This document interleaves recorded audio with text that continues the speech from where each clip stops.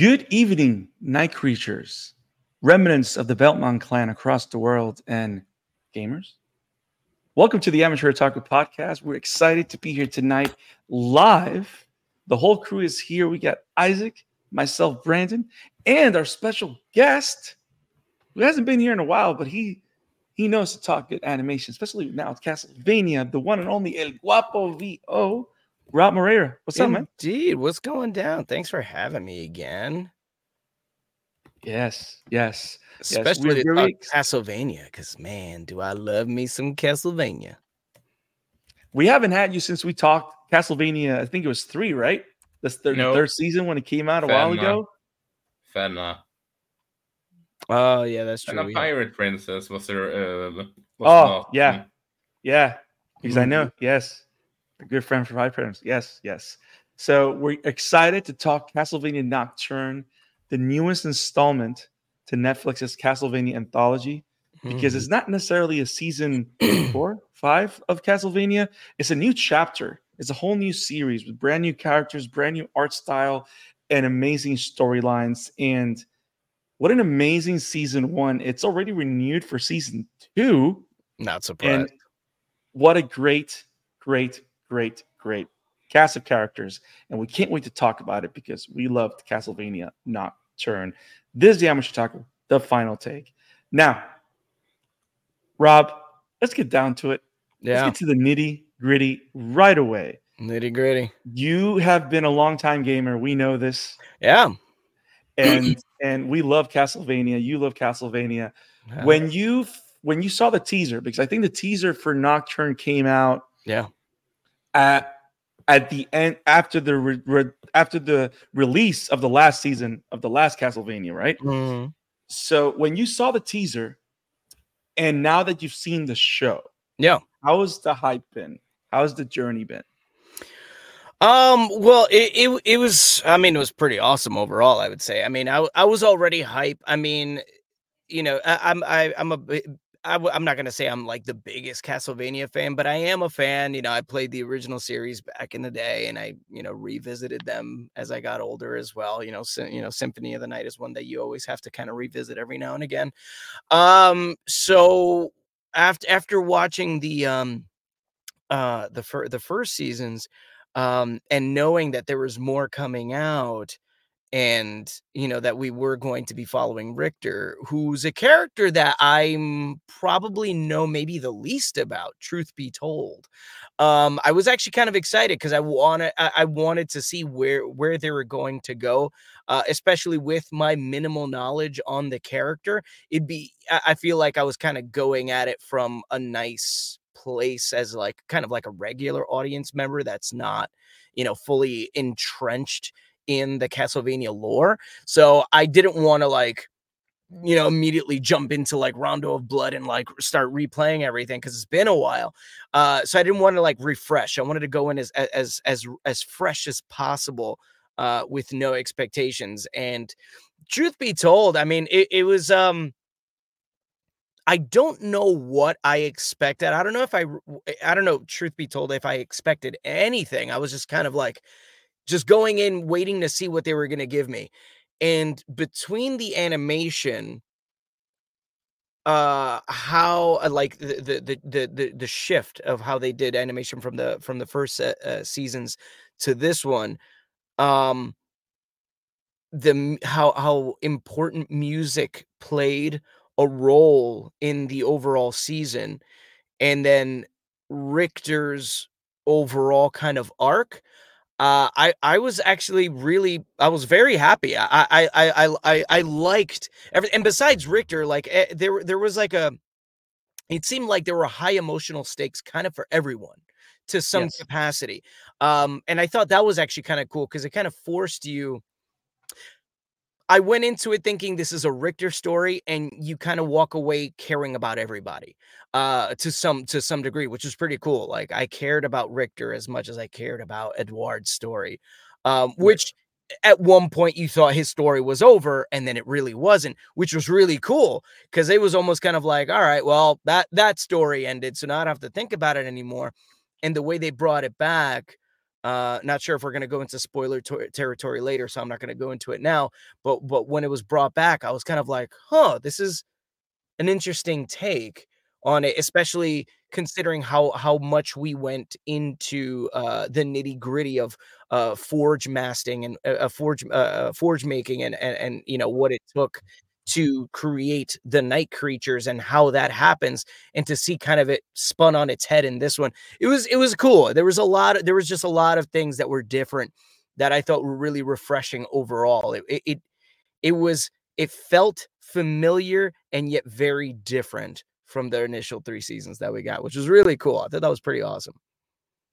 Yeah, I think you hit the nail on the head, because as someone that is not an avid Castlevania fan, because I haven't really played the games, but it's one of those like, it's like, I'm going to say this, everybody knows it by now, and Isaac hates me for it, but it's fine.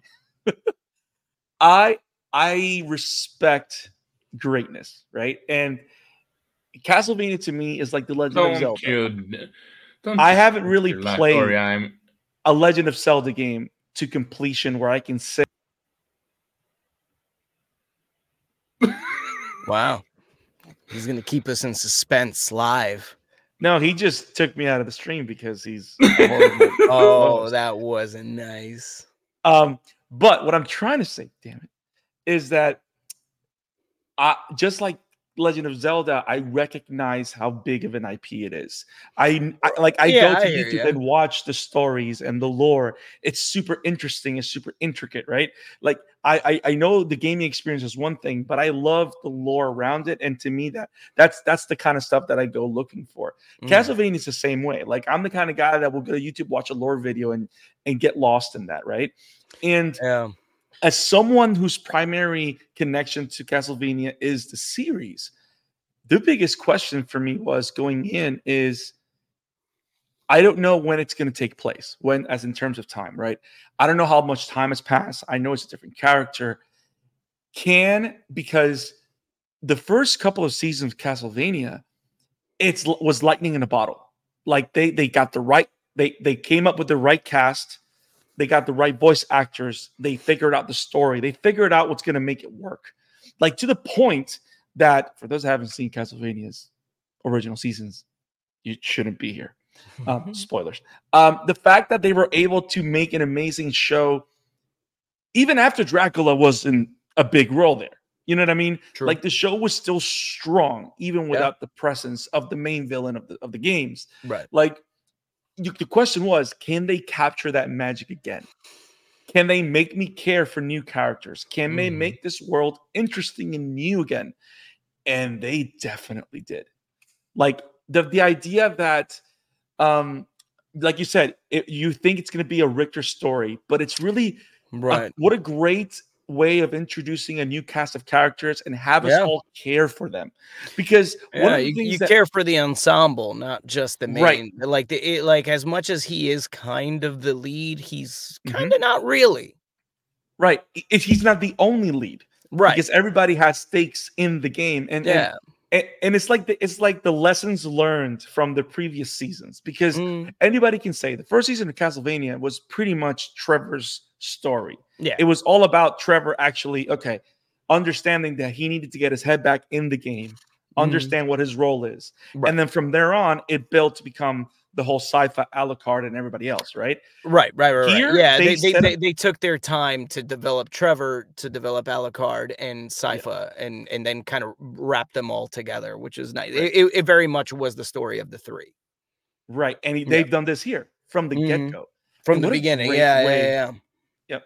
What a great way of doing that. And before we jump into analyzing it and then going into spoilers, that's what it did for me. Like the fact that I feel they captured the magic again. I think they've made me care about and remember, okay, so it wasn't just the characters that I fell in love with. I fell in love with this world. So I don't miss Trevor. I don't miss Sypha. I don't miss Alucard. Yeah. I fell in love with these characters now. Yeah, for sure. Like I miss them in the sense that I like the story, but I don't miss that they're not in this story. Right. Yeah. Yeah, It's like the sure. fact that they're mentioned, it's enough. Like, I Yeah. don't need to see them. Yeah, like we the know they idea that existed. right, They're in the universe. That's enough. right, Yeah, for right. sure. Now, Isaac, going into this show, right? What was your reaction going into it, Isaac, of watching Castlevania Nocturne? Did it meet your expectations? Did it blow them away? How was it for you? I mean, I was.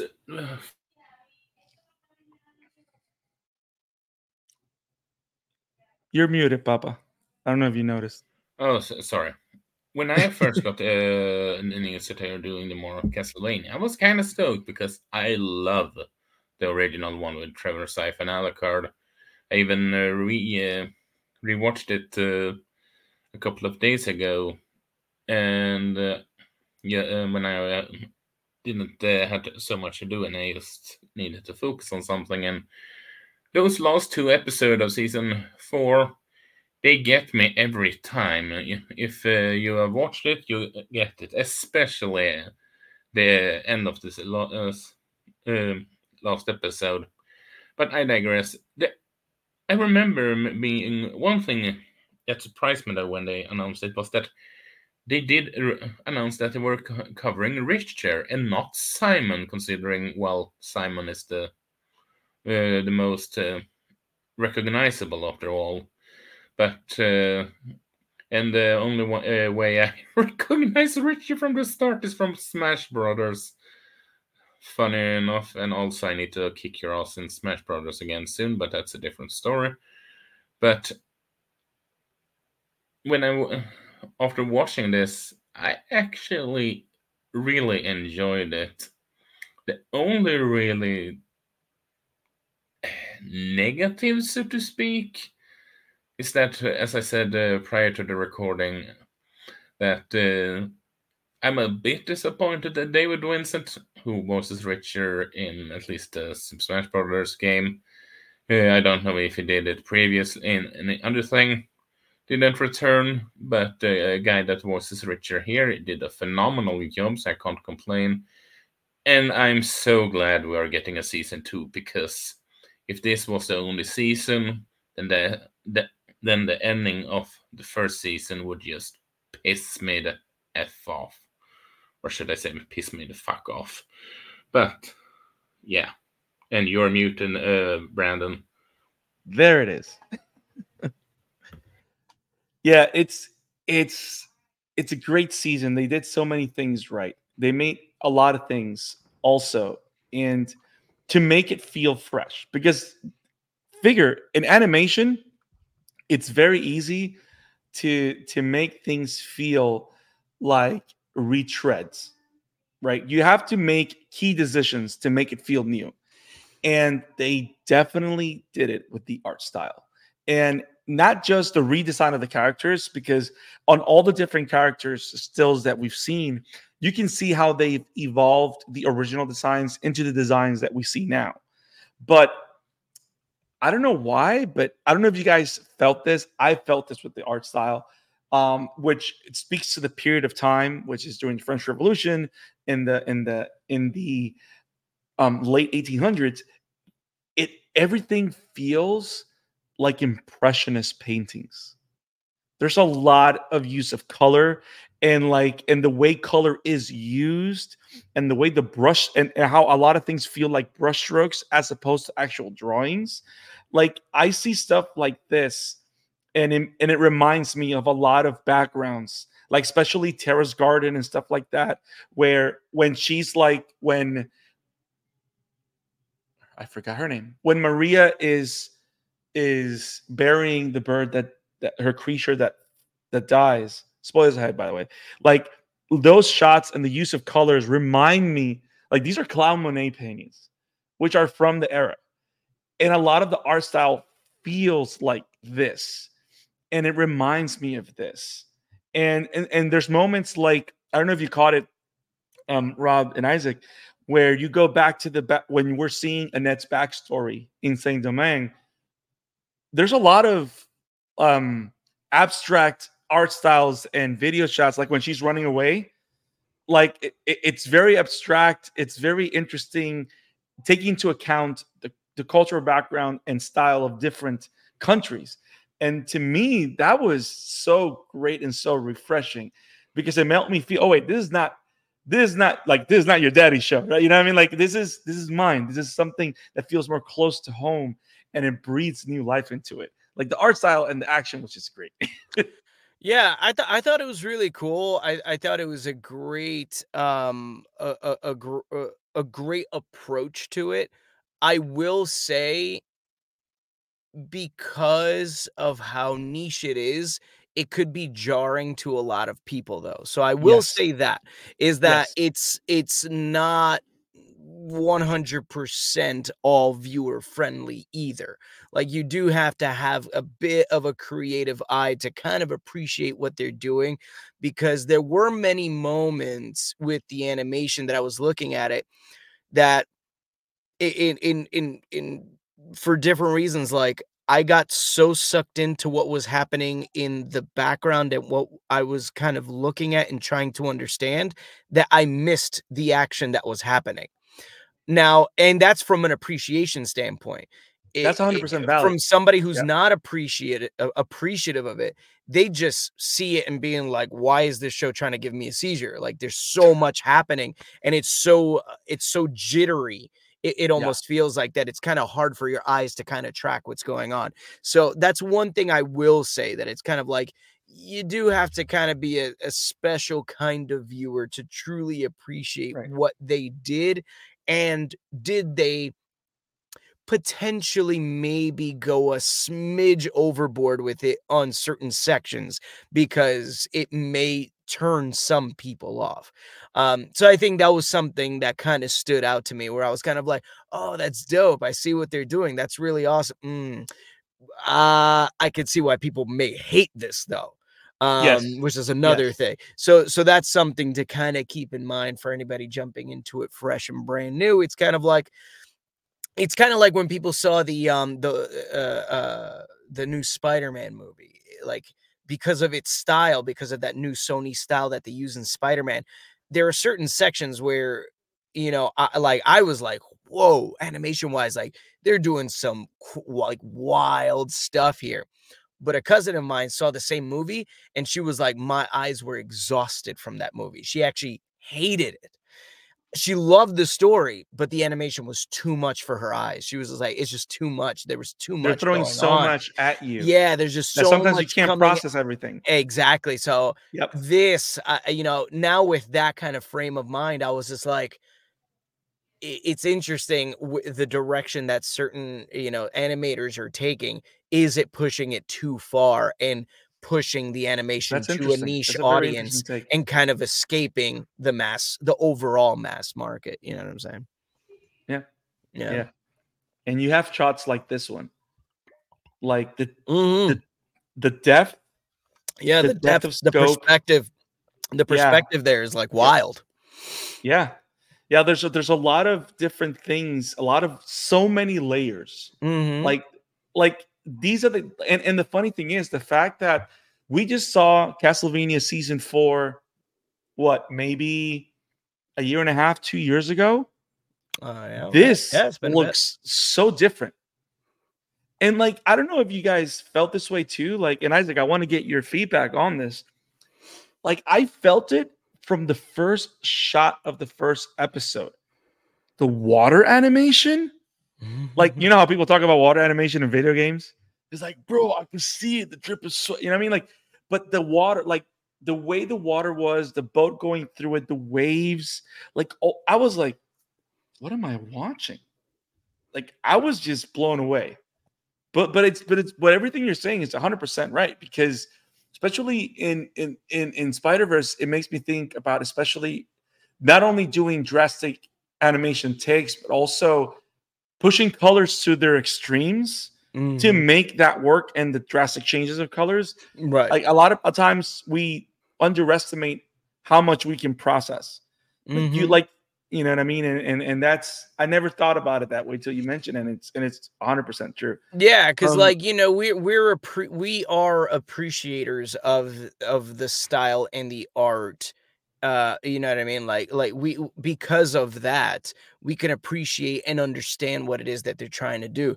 But the everyday, you know, just normal viewer that's not an avid diehard fan, that's just looking for a cool anime to check out, can watch this and can easily be turned off by that already, create a negative perception of the show, and then now see only the negative in the show moving forward. Like, it's going to be hard to kind of knock them out of that. You know, so I mean, it's not for everyone. Nothing is for everyone ultimately. You know what I'm saying? Like, this definitely caters to a specific audience, presumably the video game audience. But even then, I feel like there may be a bit of a split there, because of that. Not necessarily just because of that, but I think that may be one thing that might stand out to people, is because it was a change and it is now an unfamiliar style to a capacity. I think that could, you know, potentially rub some folks the wrong way. I didn't have a problem with it. I thought it was really cool. It was very unique. I like the I like that they did a lot of the stationary background while the characters moved within the stationary. So it was kind of like they were walking through paintings. I thought that was kind of cool.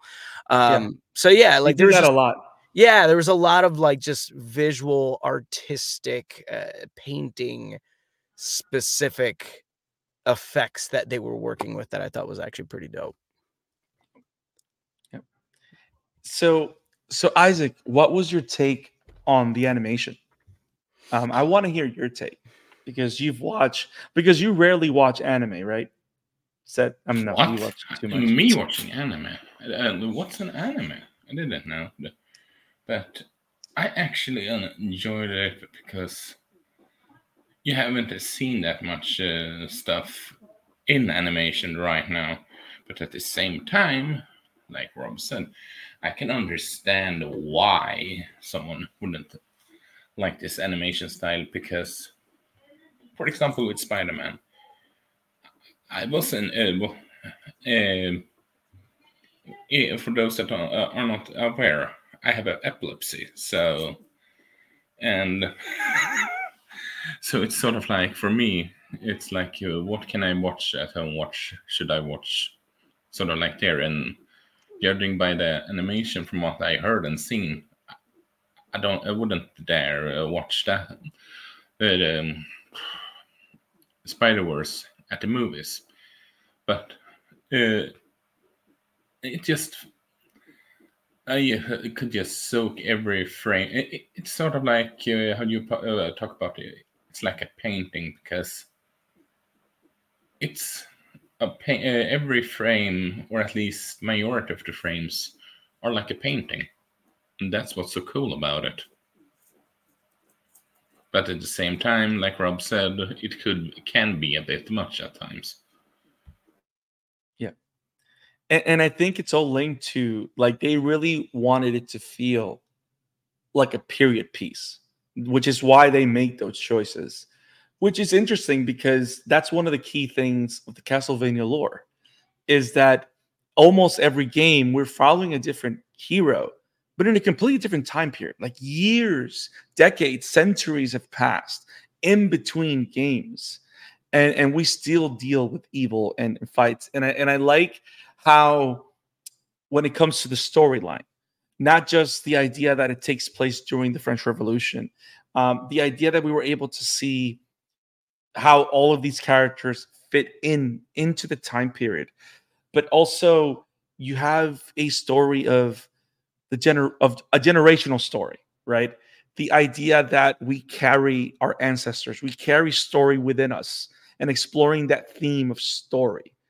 You know, like the idea of Annette carrying all her ancestors and how she's a representative of all those that came before her.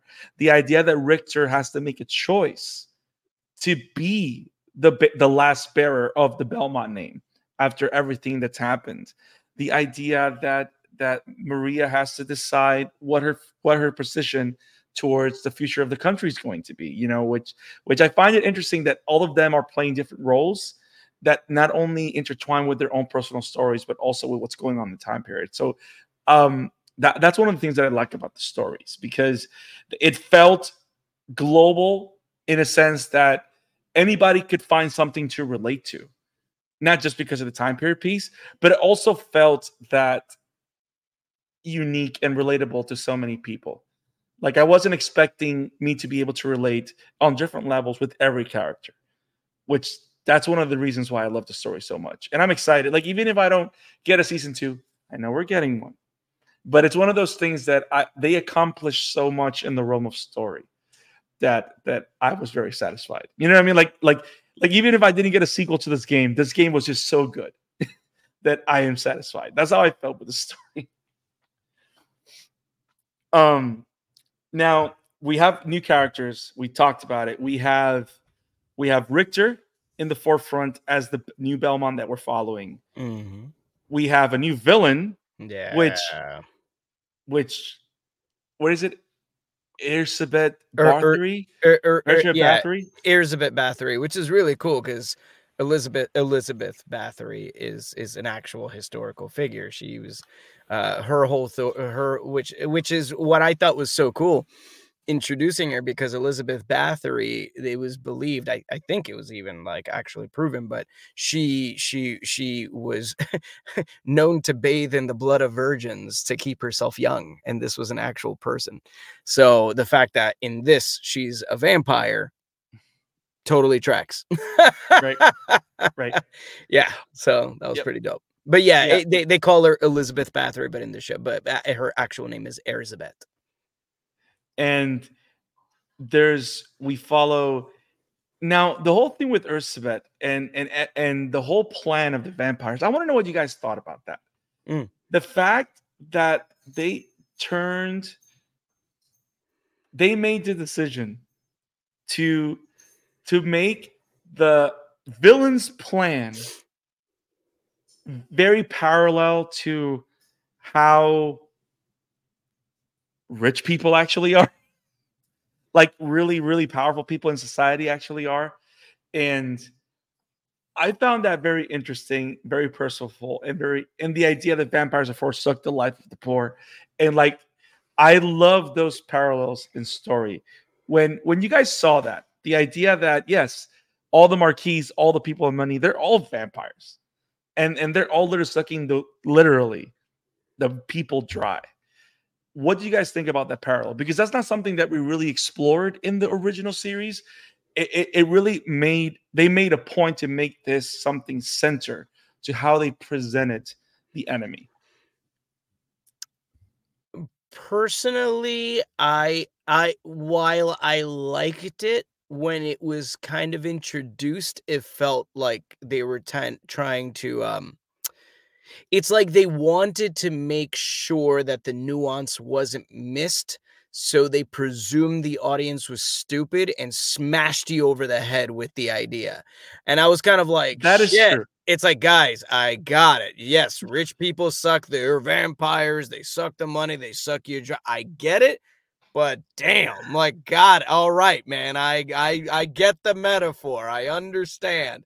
So if it felt heavy-handed on purpose, because in order for the story to progress, you had to understand that fact. So it was like, while they wanted to be like cool and make like a slick metaphor, at the same time they were like, look at the cool metaphor we're looking, and understand what we're saying. So I was kind of like, shit, okay, got it, okay. It's like, pay your writers. Yeah, so it was like they were, it's kind of like they beat you over the head with the idea, and it was really, but though to be fair, it only felt like that, and I think it was really just kind of like the first episode or second episode. Yeah, when they after we really get into the whole Bathory thing. Yeah, then it goes. It's there, but it's not like it's there. But now they can like move on. Like, but it's like when they did that, it was kind of like, we want to make sure you understand what we mean by this entire metaphor. Thank you for watching our show. Now we can move on to the story. So I was like, You could have just held up a sign that said "rich people equal vampires" or whatever. You know what I mean? It's like, I got it. So yeah, I thought that was kind of like, I found it humorous. Like, it wasn't like, it didn't take me out of it, but it was like, all right, in case anybody watching is dumb, here you go. Here it is. There you go. Just for y'all. Yeah, for the dummies, this is what we mean. Yeah. Our Gwender God. speaks truth. It's a universal constant. Sadly. Oh well, yeah, absolutely, yeah. That is absolutely the case. You know, no shade on no shade on the nice rich people, but you know, but we're not trying to say you're douchey, but it is cool to see though, that, because it almost kind of feels like, especially like in movies like Interview with the Vampire, it's like, we know they are affluent to a degree, but they also like to lurk in the shadows. While in Castlevania, they were kind of like, no, we're vampires, we're rich, and we're out in the open. We're here. This is who we are. So I thought that take on it was actually kind of cool. Right. Which again is another fresh take. Like the idea that vampires didn't operate the same way. It was also very refreshing and a great step forward. Yeah, like they didn't hide that they were vampires. They were like, we're rich and we're vampires and we run shit. What are you gonna do? You're poor. And if you find out, you're gonna find out. Like, you're gonna revolt? Oh, well, guess what? We got a god coming. So, yeah. Now, the whole Sekhmet Egyptian god of that right there, I loved it. I love the fact that they gave us they gave us a big bad like that. To me, was like, okay, bet. And it's funny because when they start introducing who she is, and she shows up in this golden carriage like Atlas, like, bro, I got this. You know what I mean? Like, I love that shot of her with the girl that they bring her, and she's like on the floor, and you see like her and she looks like a moon. Yeah, I was like, that is a great shot. That is so cool. Yep, I thought that was a really nice still. It was one of those things where by that episode, which by the way, that's like episode, I think it's 5 or 6 or whatever. Yeah, it's well into the series at that point, because they took a bit. At that point, you're like, yeah, they ain't beating her ass. That's not happening. Oh yeah. At that point, you're like, I mean, she sucked the blood of an Egyptian goddess. Apparently, gods exist to some capacity, and so I mean, so I was Trevor beat death. So gods. Well, yeah, true. But like, that's death. No, I gotcha. Death exists everywhere. You know what I'm saying? That's a universal constant. But the fact that an Egyptian god exists, like, that's very specific. It's kind of like, oh, well, if Egyptians gods exist, what else exists? That they're, what are they trying to say? What else is out there? So I thought that was very like, okay, we're getting into some very interesting territory. So, and that's my favorite thing, my favorite decision is that the way they chose to expand Castlevania lore is by saying, okay, most of the Castlevania lore, most of the games take place within this region of Europe. And then they went, but wait a minute, there's lore all over the world. Yeah. There's stuff in Africa. There's stuff in the Caribbean. There's stuff. The fact that they decided, oh no, we're going to make the entire, mythical knowledge of magic, shamanism, everything around the world, we're going to bring it into the Castlevania universe in one way, shape, or form. And that to me was like, okay, they just said, guys, the entire world is our toy box. And we're going to find a way to make Castlevania work there. Because now, if they decide to go somewhere else and create a brand new character in a different region and just stamp the Castlevania name on it, I can see it happen. And I'm okay with that. You know what I mean? Like, I like that it's still taking place in Europe, but that it's so expansive in that way. And that takes me to this. One of my favorite characters, which I want to know who your favorite character in the series was. Of the characters that we met, my favorite character in this show is none other than Orlox. I mean, this guy. Olrox was a pretty. He was a very interesting character because you felt like you wanted to hate him, and then you kind of liked him, and then he was very very complex. Yeah, Sam McLaren did an amazing job. Bringing Olrock to life. Yeah, for sure. I agree. And the whole idea of his Aztec heritage, you know, that we're going all the way to the Aztecs, to that area of South America, and then his connection to the Mohicans and the Revolutionary War in the United States, like the charisma, the charm, the idea that he knows that he's a monster, but that there's always bigger monsters than vampires. And like the idea that there's bigger monsters against society. Like he understands what he is, and he's still gonna do vampire things, right? But you never really see him kill for the sake of killing like other vampires. Like he knows what it is to have nothing and have it taken away from you, and understand that what he's gotten back has been a gift, kind of, because even when we meet him to fight Julia Belmont, which, by the way, phenomenal fight, tragic death, and we finally got ghost skulls. Like right, yeah, that was pretty we dope. finally got the ghost skulls, so that was a great insertion there. Yeah. But he didn't kill Julia to feed. He killed Julia because Julia killed his partner. Right.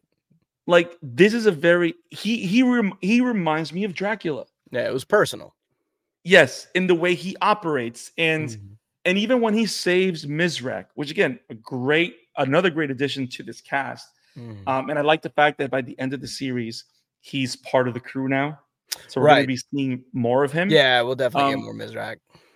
So I like the idea that, you know, there's a humanity in this monster. You know what I mean? And that's why he can't stand Elizabeth Bathory, because he's seen monsters like her before. And monsters like her before don't do good for anybody, because all they think about is themselves. Yeah.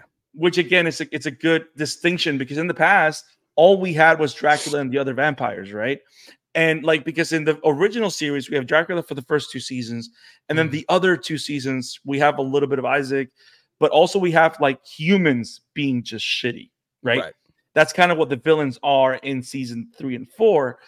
But in here, we go back to vampires, but now we're seeing all of that idea, and we're blurring the lines even further with who's actually friend or foe. But Ulrox was my favorite character. And he was sharp as fuck, dude. Like, he was great. He was great. I think you got a crush on Ulrox. I don't know. Why do you think I picked this picture? I think you're guy crushing on Ulrox. I think a lot of guys are guy crushing on Ulrox, truth be told. It's like, that is a damn handsome. You know what the funny thing vampire. is? You want to know what the funny thing is?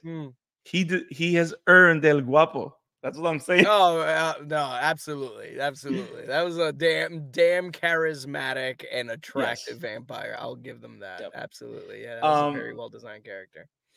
Isaac, what was your favorite character in this new season? Or if anything, a character arc, because I know you're big on arcs and stuff. Well, this might be a bit cliche to say, but Richter. Richter fan. Okay. For one simple reason. Yes, for one simple reason. The fact that he's struggling with the PTSD and the fact that he managed to come up with it and all that, come out of it and all that. Yes, sure, it's not a super duper realistic, at the same time realistic with how his panic attack at the middle of it was, I can say from experience that panic attack like that is well, let's just say that it felt very realistic, and due to his trauma, even as someone that has been diagnosed with PTSD. It was easy to connect with him, even if I don't share the same exact problem. Look who's joining us. Welcome, Jamie. Hey, everybody. Sorry I'm late. Phone calls, people, life. It's all good. It's all good. You came in a good spot. So you know what? I am just going to throw you out there. So we're talking about our favorite characters, or what our favorite character or story was in this show. I shared how I have a guy crush on Olrox. I made sure I swiped. What is it? Left? How's that? Like, Isaac talked about Richter. If you were to pick a character that was like your definitive favorite character so far, who was it? No, I didn't miss any simping. I'm sure there'll be more. But yeah, there was hardcore simping over Olrox. So if I had to pick one character, it's kind of crazy because at first I didn't like this about this character, but then it kind of just became really funny. I think I pick Edouard as my favorite character.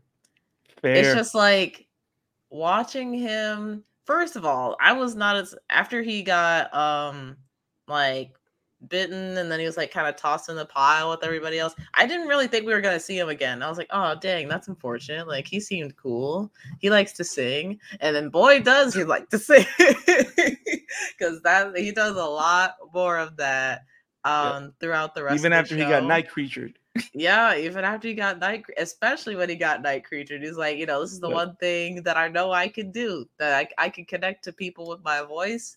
And I was like a little bit upset about how much singing he was doing as a night creature, because I was thinking like, shouldn't he try to like make a plan to get out of here, or like he literally just sat on the ground and sang the whole time.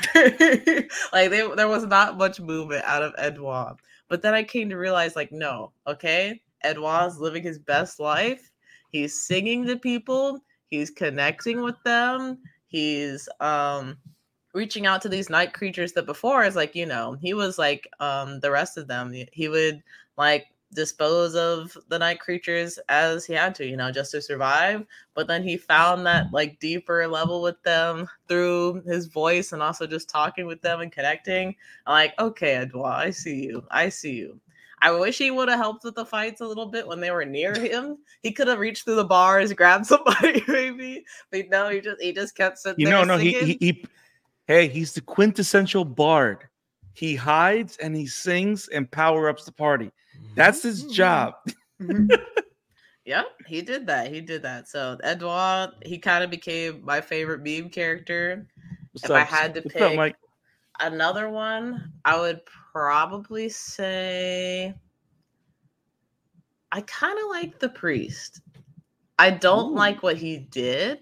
The abbot? And the abbot. Yes, the abbot. I don't think he's a good person. But he has a very complicated like story that's told in a really interesting way. I think even with the way that the season ended, I'm really curious like how does he stay active in this story going forward? Like what is his role in the future?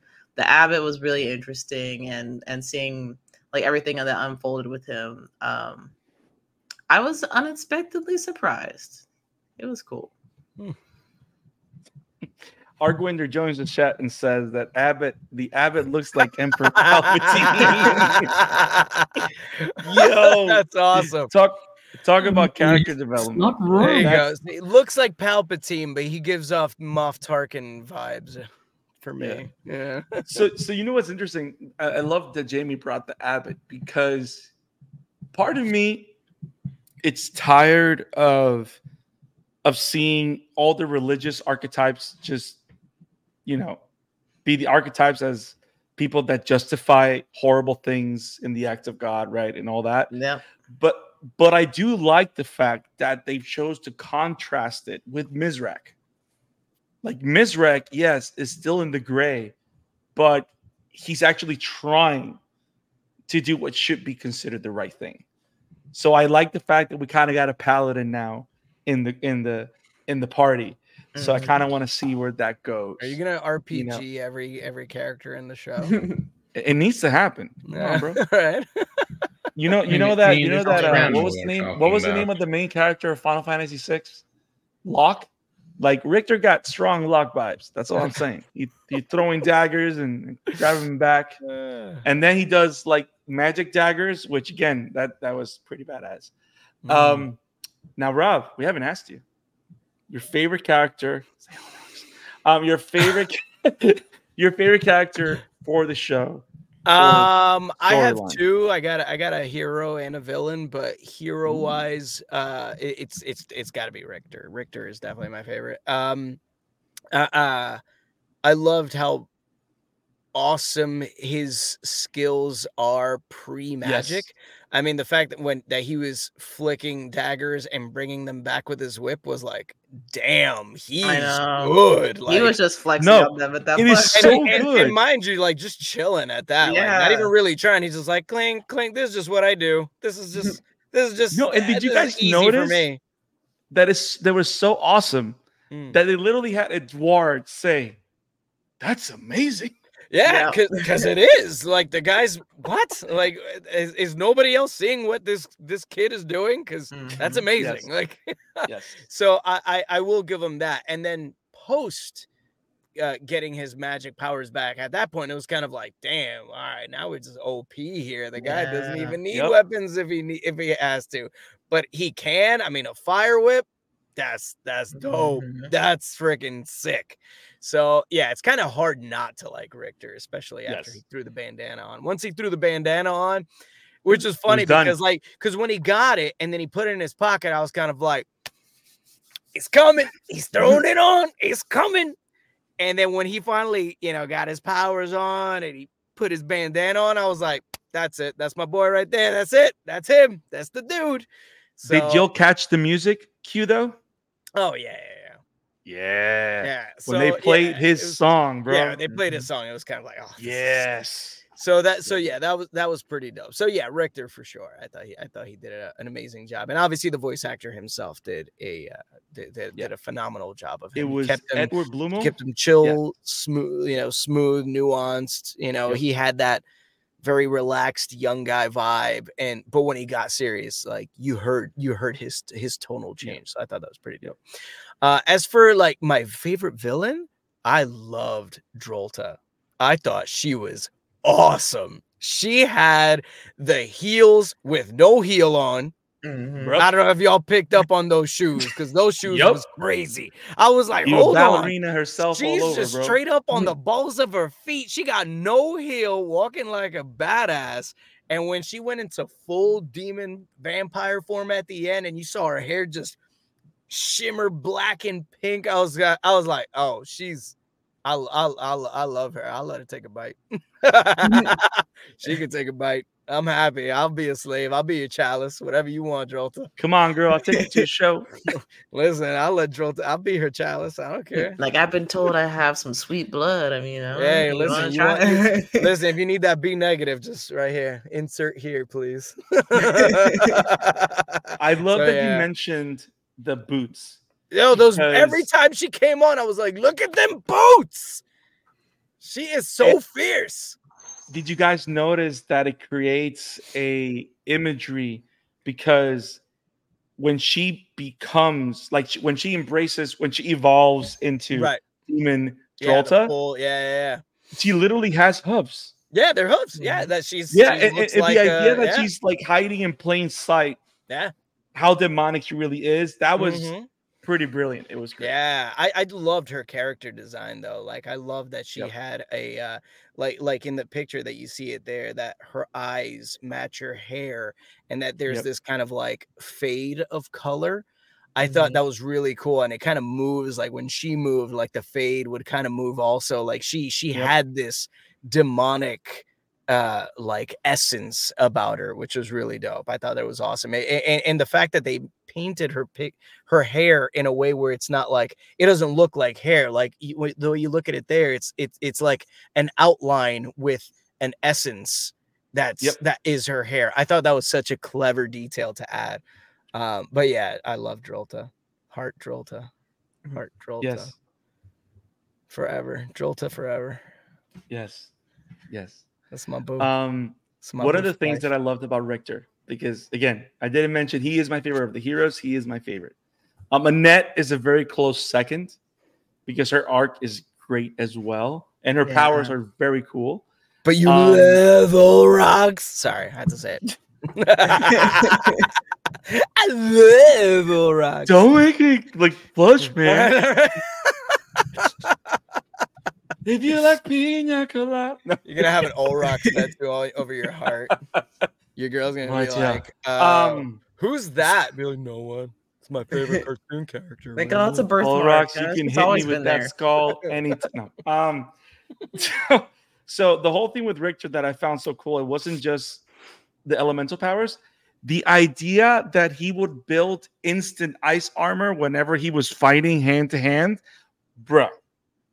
Like the elbow pads, the ice gloves, fists, like the ice shield which out could of be nowhere. used like defensively and offensively. I thought that was pretty cool. Like that was very Devil May Cry too. Like I don't know if you remember on Devil May Cry 3, when you grab the Beowulf gloves and the kicks, that you got the gauntlets and it's all like, it reminded me a lot of that.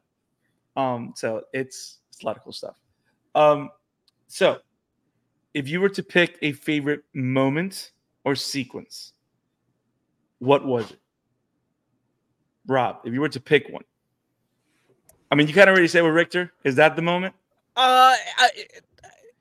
Yeah, but we'll shelve that one because I feel like that one's too obvious. If I had to pick one, I feel like there's two moments. Edward singing Lacrimosa in the last episode, I thought was incredible. I thought that was amazing. I thought that just wrapped up everything that was going on so beautifully. So musically, I really enjoyed that one. Mm-hmm. And from a cheeky, fun side, Just's introduction was freaking hilariously awesome. I thought that was so awesome. Yes. And the fact that Richter was kind of like, oh, I'm going to take these guys out. Where'd my whip go? And this old man is just like, whack, whack, whack, taking these dudes out. And the first thing he says is, I forgot how heavy that thing is. I was like, oh, that's amazing. I love that. He literally pulled a Captain America on your left. That's literally what happened. It was so dope. I was like, man, Just came up. And it goes to show you how badass Belmonts are, man, regardless of their age. Like, they're just nasty vampire hunters. So I thought... And they're all sarcastic and idiots. Cool. I love that, too. Like, they all have that sarcasm built in. Yeah, they're all just, like, kind of jerks to everyone. You're like, oh, yeah, you're my grandkid. Whatever. It makes sense since it's voiced by Bruce Wayne, also. Yes, Oh, Ian Glenn. Ian Glenn play Bruce in Titans, voiced him. So nice. Man. I like that. Yeah. I like those moments. I would say that was Just's intro was pretty dope. No, and I want to tee off on that. It's to that moment where literally he goes, Tara, we had a deal. I was like, did she tell you? It's like, no, she didn't tell me. Oh. Yeah. It's like, all right.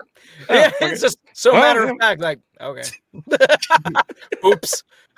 I guess I spilled the beans on myself. Oh, well. Jamie, if you were to pick a scene or a moment that was your favorite, what would it be? What would it have been? Well, the first one, which it seems like y'all have talked about already, but like Richter's like awakening and getting the magic powers back. That's probably my favorite. Super Saiyan Richter. There you go, God, Super Saiyan God Richter. Right. If I had to pick another one, I think it would be like actually in that last episode when the abbot is like, you know, he's about to sacrifice Maria, which was already like, oh my God, like I can't believe this guy. And then I can't remember what is Maria's mom's name. Tara. So bad names. Tara. Yeah, Tara she looks at the abbot and she's like, like you were looking for like your lamb, but like here I am. Like I am the that lamb. was like do what you need to do, like save our daughter. I was like that was really impactful. That was a good moment. That was pretty amazing. Emmanuel, I'm the ram. I'm the ram. Yeah, and then when you see her, oh shit. Yeah. And how crazy and horrific was that scene when you see her turn? That was like one of the last images we see is that. Yeah. Mm-hmm. No, it's funny that that happened. I was like, I remember going, oh no, now what? And then the episode finishes and I was like, oh, come on, I gotta wait. Yeah. Damn, I hate how good that was. Let me call Adi Shankar. Write it now. Tell me what's happening. Isaac, favorite moment or scene? Good one though, Jamie. Good one. Introduction, sort of even if it's short and sweet, the reoccurrence of a certain stoic half vampire. I would say Super Saiyan rich or going Super Saiyan, but since we all have noticed it, mentioned it before, I go with the reintroduction of Alucard. Yeah. The return of the White Knight. That freaking gorgeous human being. See, you sim for Olrox the way I sim for Alucard. I know. It's just me. I simp hard for Alucard. So since we have this now, Isaac brought it up. Great cliffhanger. Let's start there because the fact that I love your new nickname, Brandon. By the way, that you. Olrox simp. The Olrox simp. Nice. I'll take. Great reintroduction to Alucard. Great surprise. I love the fact that he comes back deadly and never. And the first thing he does he one-shots Drolta, which nobody has been able to even kind of touch. Mm-hmm. Like Richter's done damage, Brandon, but he just before you finish, watch how you talk about my girl. All right, continue. I'm not. Put some respect on Watch how you talk about my woman. All right. I'm just saying, bro. Just saying, she can take care of herself, but watch how you talk about her. But can we all agree that I don't know how, but what a phenomenal Alucard redesign. Yeah. And it's he looks just like Symphony of the Night Alucard. Oh, yeah, like 100%. He looks like the artwork. Yeah, it's like yes. Yeah. Absolutely. Oh. They kept him which is awesome because he's so different from everything in the show that because of how flat he looks, he stands out even more. Yep. Yeah. Like, especially in he the darkness. looks like he doesn't belong in this world. He's so on another level. Speculation here and out. I don't remember if you guys recall me mentioning it in our season 3 review, but since Dracula came back to life in the end of season 4. What are the odds that he returned to Alucard and became a mentor to him, and that's why he is, by the looks of it, so much more powerful than it was back in season 4? Potentially. I mean, he already had that, gorgeous paleness to him, but the dude came back like Alucard the White. Like he looks like he came back looking crazy. You know what I mean? Like he looks otherworldly. He was a little bit more embedded in realism in the original. So I mean, that is I mean maybe I say that's a hell of a theory though. Yeah. I like the idea that he comes back and says, "And there's the Belmont with whip and all." Now, my favorite moment was going to be the one that Jamie mentioned. Oh, I thought you were going to say, when Olrox was on screen, but okay. Stop it. Whenever Olrox spoke was my favorite. I mean, it fits your nickname. Stop it. Oh, I see you just added it to my thing without... Your new nickname should be Brandon wishes he was Mizrak. Brandon Mizrak should be your new name. Wow. A lot has happened today. Now you we know do what I accept did. anything. No, But we love you. I loved the Ram thing. To me was so emotional and so powerful. The whole arc with Richter was great. I want to say I don't know if I can pick a moment because all of you guys picked so many great moments. But the whole thing where Annette and Richter are there and they come to terms with each other and they accept their differences and what they've gone through, and you feel the little spark there. I like the when fact, they're in the room. Yes, I love that moment gotcha. because they set something up that wasn't important there, but it's going to be important later. Like I love all the way they set up what the future seasons are going to be, and that's one of the many moments that they set up that was great. Yeah. So that was a moment that I found very sweet, very unique, and not overly like it didn't feel like it was like honey dumped over your head either. Like it was just a little bit, just enough so that you can like see they found enough common ground. To be like, I can like this person. You know what I mean? Like I can connect. Yeah. And I don't think we've given enough.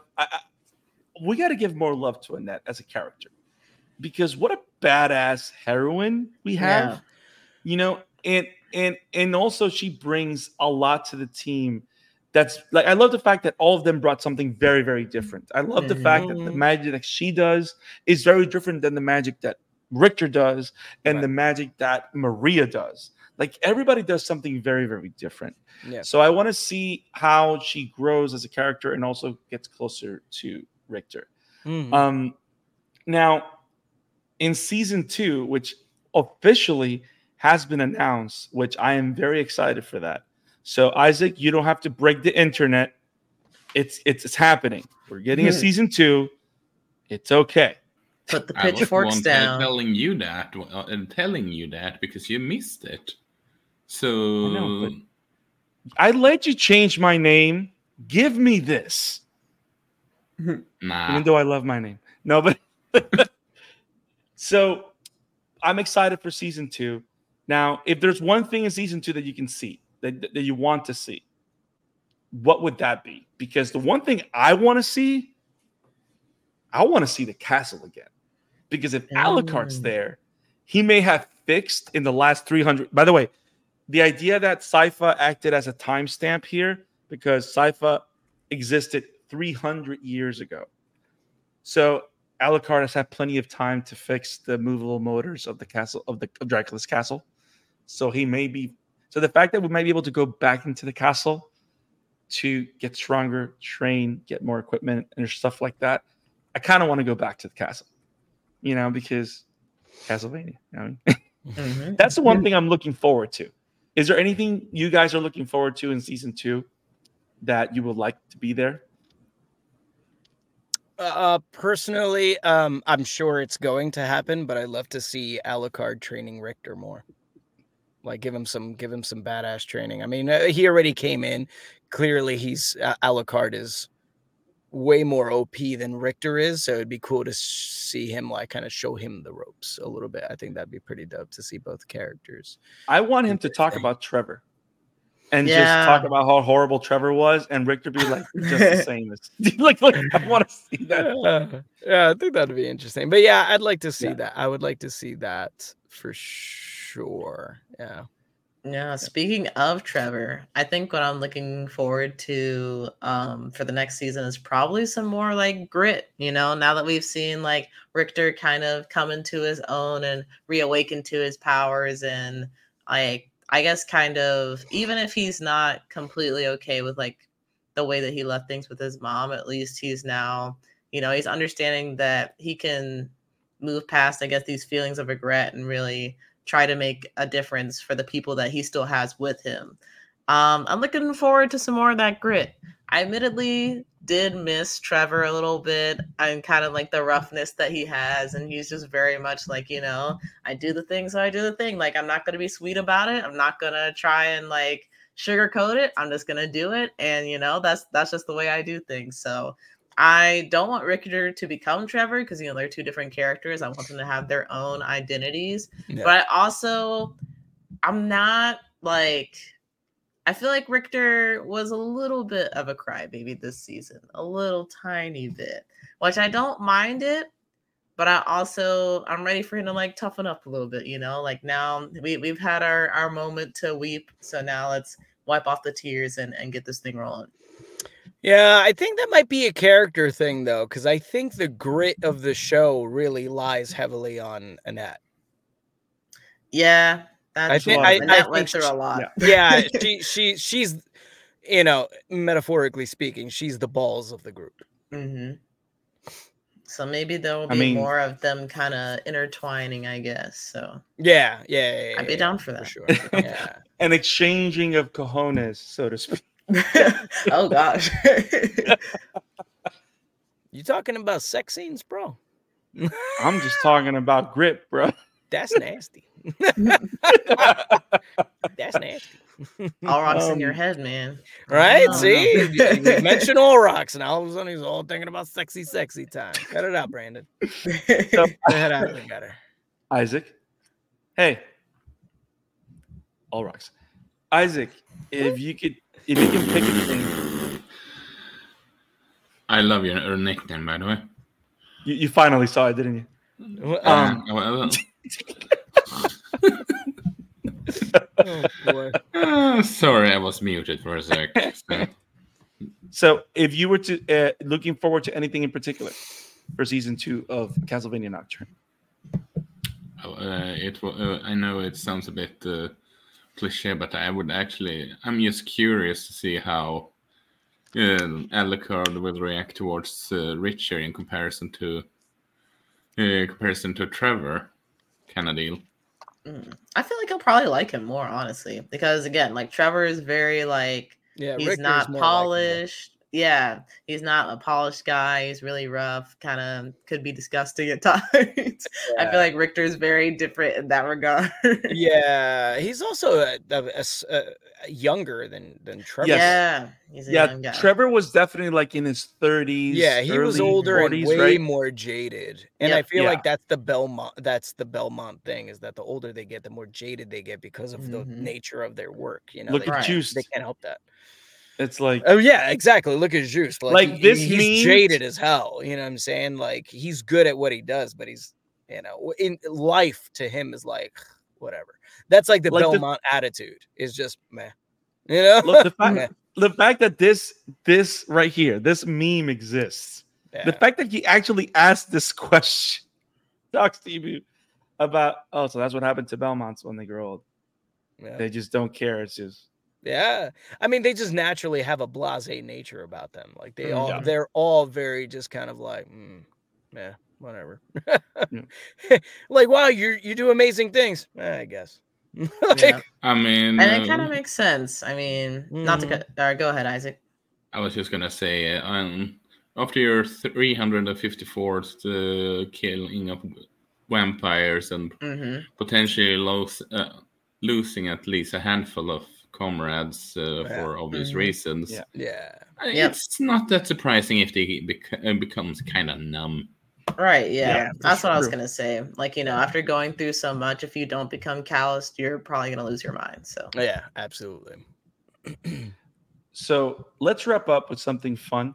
Take advantage that our good guest here is not just a phenomenal VO, but great gamer as well. Esa persona, hey guapo. So real quick, Jamie, if you could turn a game into a show like Castlevania, what game would you pick? That's a good question. I think Ghost of Tsushima. We do have a movie coming out though, so low key is kind of like I'm getting but an anime, wish granted. But yeah, I would love to see that. I respect that. I respect that a lot. It's a good one. Isaac, Let me go last. of course. I have no clue, even though I brought this question. Mario plus rabbits. I don't know if I could tolerate that. Stop it. I don't know Pick if I a could real watch game, that. you maniac. It's a fun game. Yeah, No, it's a I fun don't game. doubt You're not that. gonna make a whole cartoon out of that. That's ridiculous. Pick a new one. Yeah. If I have to listen to the rabbits speak for more than like I a would- minute, Too much. So Too much. a game, I would pick something like, I want to see a legit. It's gonna be they're kind of already done it, so now I can't pick that. No, they've done that too. What was that choice? I was thinking of Final Fantasy, but like Final Fantasy VII is getting its whole thing. But you know, You know what? like you can't I would take it. say they haven't done like a legit like animated Yeah. show. Like they've done the Yeah. movie, but you know they got a couple of things here and there. right? They got like the whole thing with Final Fantasy 15 Brotherhood. That damn Rob, I'm sorry, says Mike in chat. But I would I know. Well, they've done that. Damn it. Why have they done everything I want? They've Says done the more man than that you think. wants Yeah, right? There's a lot more, right? Like I was thinking Yeah. about Son of the Enders, which is a great Zone of the series, Enders. Oh, okay. Mm. which is great. But they do have anime, and it's not as popular, but they do have anime, so they don't have it. But I don't know, man. I kind of want. Did I you can't say play? Devil May Cry because they've announced it. I can't say Yeah, Tomb they Raider did do because that. they've announced it, which is great. I'm glad that they're finally doing those. Yeah. Like they're doing a lot of great stuff. I think we're very Kingdom lucky. Hearts? Question mark. Ooh. I It don't would. know It how that wouldn't be would my work. pick. I was just thinking maybe No, but you that would like be a that. good pick. Only They would have to Tetris. No. simplify it. Only Disney can make that show. True. Also Yes. true. I was gonna That's say the only problem with it is that only Disney would Yeah. be able to make that. Yeah. I was gonna say, and this is also kind of a cheaty one. Like Hi-Fi Rush just recently came out, and I really like that. That was a cool one. And- Great animation style. It was, but I'm also like, is it kind of cheating because already kind of like a Saturday morning cartoon, or maybe they could do a different style. I don't know. Well, I don't know. I don't think that would be cheating. I think that's a pretty cool one. Yeah. Yeah. Oh, you know what? Oh, but they made animations of that too. Damn it. But you know what? They can do the whole series on it. Ooh. You imagine they haven't done this. If they give Doom the Castlevania treatment, Doom? yes. Oh. Especially the newer ones. Mm. Like with all that a lot more lore and glory kills and like Most Christian video game ever. Yeah, I mean, Yeah. isn't he supposed to be Catholic, the Doom guy? I don't know. I Has he don't ever talked about that? I He's don't like, know. let me pray before I kill my demons. I know, right? I'd smite thee. The power So- of Christ compels, yeah. So Rob, Yeah. do you have a game? Yes, he's in mind? supposed to be Catholic. And anyway, Because I do go have for it, another Rob. bonus question for you, Rob. But if you have a game. I don't know if it would be anime, but I would like to see it animated. That I think would be really fun and could even be it also because they are kids, but I feel like the subject matter caters to adults. So I think it would be a really fun cartoon. Would be a Psychonauts cartoon. Bro, yes. That could be insane. Yes. That I would be think, really and good. and Yes. there's the I'm with animation you. is freaking crazy. The idea of how mental health looks inside someone's brain in Mhm. different ways, I think could be really fun to play around with. Yeah, So Mama. yeah, I think that would actually be a very entertaining You said concept to that, play around with. and I thought about two things. Mm. I thought about the animation style of Aw, Real Monsters from Nickelodeon Yeah, good one. Yeah, for Psychonauts. that would be fun. Either that Yeah, or stop motion. like Ooh. Coraline and stuff like that. Oh yeah, I think that would probably play better. Yeah, for Psychonauts, because it's a great pick. Yeah, I agree. I think a stop motion Coraline, something, because it also fits the darkness of the subject matter as well. Because it's kids, but when you play the game, you're like, this is dark. This is a dark game. You know, these are dark games, but they're really good. They're very well done. Yeah. So we've done the thing. We talked about Castlevania Nocturne. We've given our thoughts on our deep dive. You had a bonus question, and I haven't gotten to my game. Oh yeah. What's the bonus question for Rob? Okay. Well, give your game first, and we'll close with the bonus question for Rob.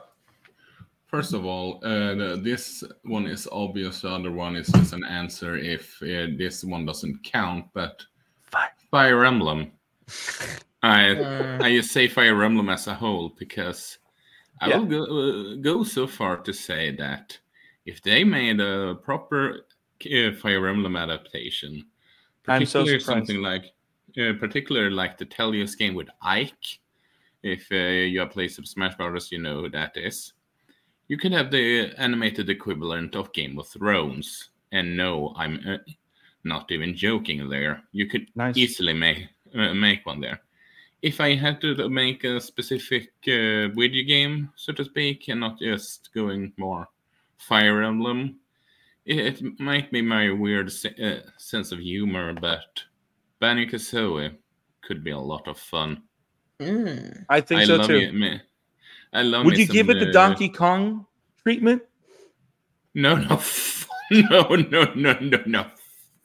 no. I'm not sure of. I'm not sure what type of animation I would go with Banjo-Kazooie. I wouldn't go. Studio-wise, I would probably go with something along the lines of Clockwork animation, someone that makes more cartoony style anime. When it comes to Fire Emblem, well, I know it's a bit generic to say, but give it to Ufotable. And I'm not saying Mappa. Give it to Ufotable because them doing specific scenes could just be incredible, and Mappa doesn't need to have everything. Yeah, they're doing everything nowadays. But that's a good pick, man. That was a very good pick. So, as we close out our great conversation with Castlevania, Rob, thank you for being here. It's always an honor and a pleasure to have you. Yeah, appreciate it. Thanks for having me on. I got a bonus question for you, Guapo. I'm going to put you on the spot. It's going to happen. Uh-oh. So, XYZ Studio calls you for a meeting. And tells you, Rob, what is that character that you know that you can bring to life from a video game so we can make an adaptation? If you were to pick a character that you could bring to life for an adaptation, what would that character be? That's a hard question. Jeez. Wow. Yeah, I don't think I've ever thought about that. Oh, man. Should have gave me this question before I got on the show, man. I really got to think about that. Wow. Oh, that is tough. And presumably it's a pre-existing character. Oh, geez. I didn't expect to stump you that hard, but yeah, I mean, because as a voice actor, you never really think about it. Like, what games you'd like to be in, but you never think about a character to take over. So yeah, like that's not really something you ever really consider, because that if you're taking over it, presumably it's already something that's existed and potentially popular. So you never really think about that. I mean, if I had to pick and it was absolutely my choice and somehow feasible, I would absolutely love to pick up the mantle of a young Batman. Oh, Nice. Not an older one. I know I don't. I mean, I know I could pitch lower if I wanted to, but not for a whole game. But if it was like the Batman era kind of a game, his first couple years out, I feel like that I could probably rock. Nice. Yeah. Nice. Hey, Yeah. man. Yeah, a year one Batman. And there is a version of your Batman out there. For those that don't know. Yes. You voice him in your own little production of Hush, which is great. Yes, yeah, I did a couple of my own videos that I did. It was comic adaptations where I voiced Batman among other characters as well. But yeah, so yeah, Nice. I did that. That was Send me the links and I put it in the description down below. Oh, sure. It's funny because I still get comments every now. I mean, these were like years ago when I did it. And when I mean, yeah, they're probably like 5 years old, maybe older at this point. I still to this day will get a random comment on those YouTube videos of people saying like, when are you dropping the next chapter? These are so good. I'm like, oh my God, people are still watching this. This is so crazy. I know, but this was very early on in my career, so I never thought anything about it. But like, yeah, no, they exist. They're out there. I mean, they're okay. You know, I did everything myself. That's the only problem. Like each one took me about a month to put together because I did all the sound engineering for the actors would send me their files, and I had to literally link them up and put them into a flow that went with the panels that were playing, adding in the sound effects. And yeah, it was a lot of work, but it was cool though. I mean, they came out pretty awesome. Fun. They came out pretty fun, I thought. Hey, I would listen to your Batman all day. Thanks. I think I'm a lot better at my Batman now too. So it'd be cool to like kind of go back and I don't know, maybe start from scratch, see if anybody wants to see if any actors felt like jumping in out of fun. Who knows? Nice. We'll see. Very nice. We'll see. So awesome. That's the live stream today, guys. Rob, if people wanted to find your stuff, where can they find it? Well, you have my @ there, so that's for Twitter, but Robb Moriera VO is pretty much where you'll find me on Instagram, or you could just Google my name. If you Google my name, I'm very easy to find. I'm kind of all over the place. You'll see the games I'm in, the cartoons I'm in, and potentially a couple of commercials that I voiced. So you'll see. I'm not exactly difficult to find. Awesome. Yeah. If y'all like what we do here at the Amateur Otaku Podcast, make sure you subscribe to our YouTube channel. To those 185 subscribers that have subscribed, thank you for your amazing support. We might have to work out something to celebrate when we hit 200. So thank you for your support and for loving what we do. Make sure for those that are discovering us for the first time, subscribe, like, and make sure you share with your friends so they can join the amazing anime-loving community and awesome conversations that we have every single week.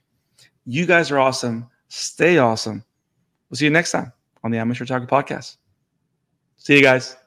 Peace. See you later.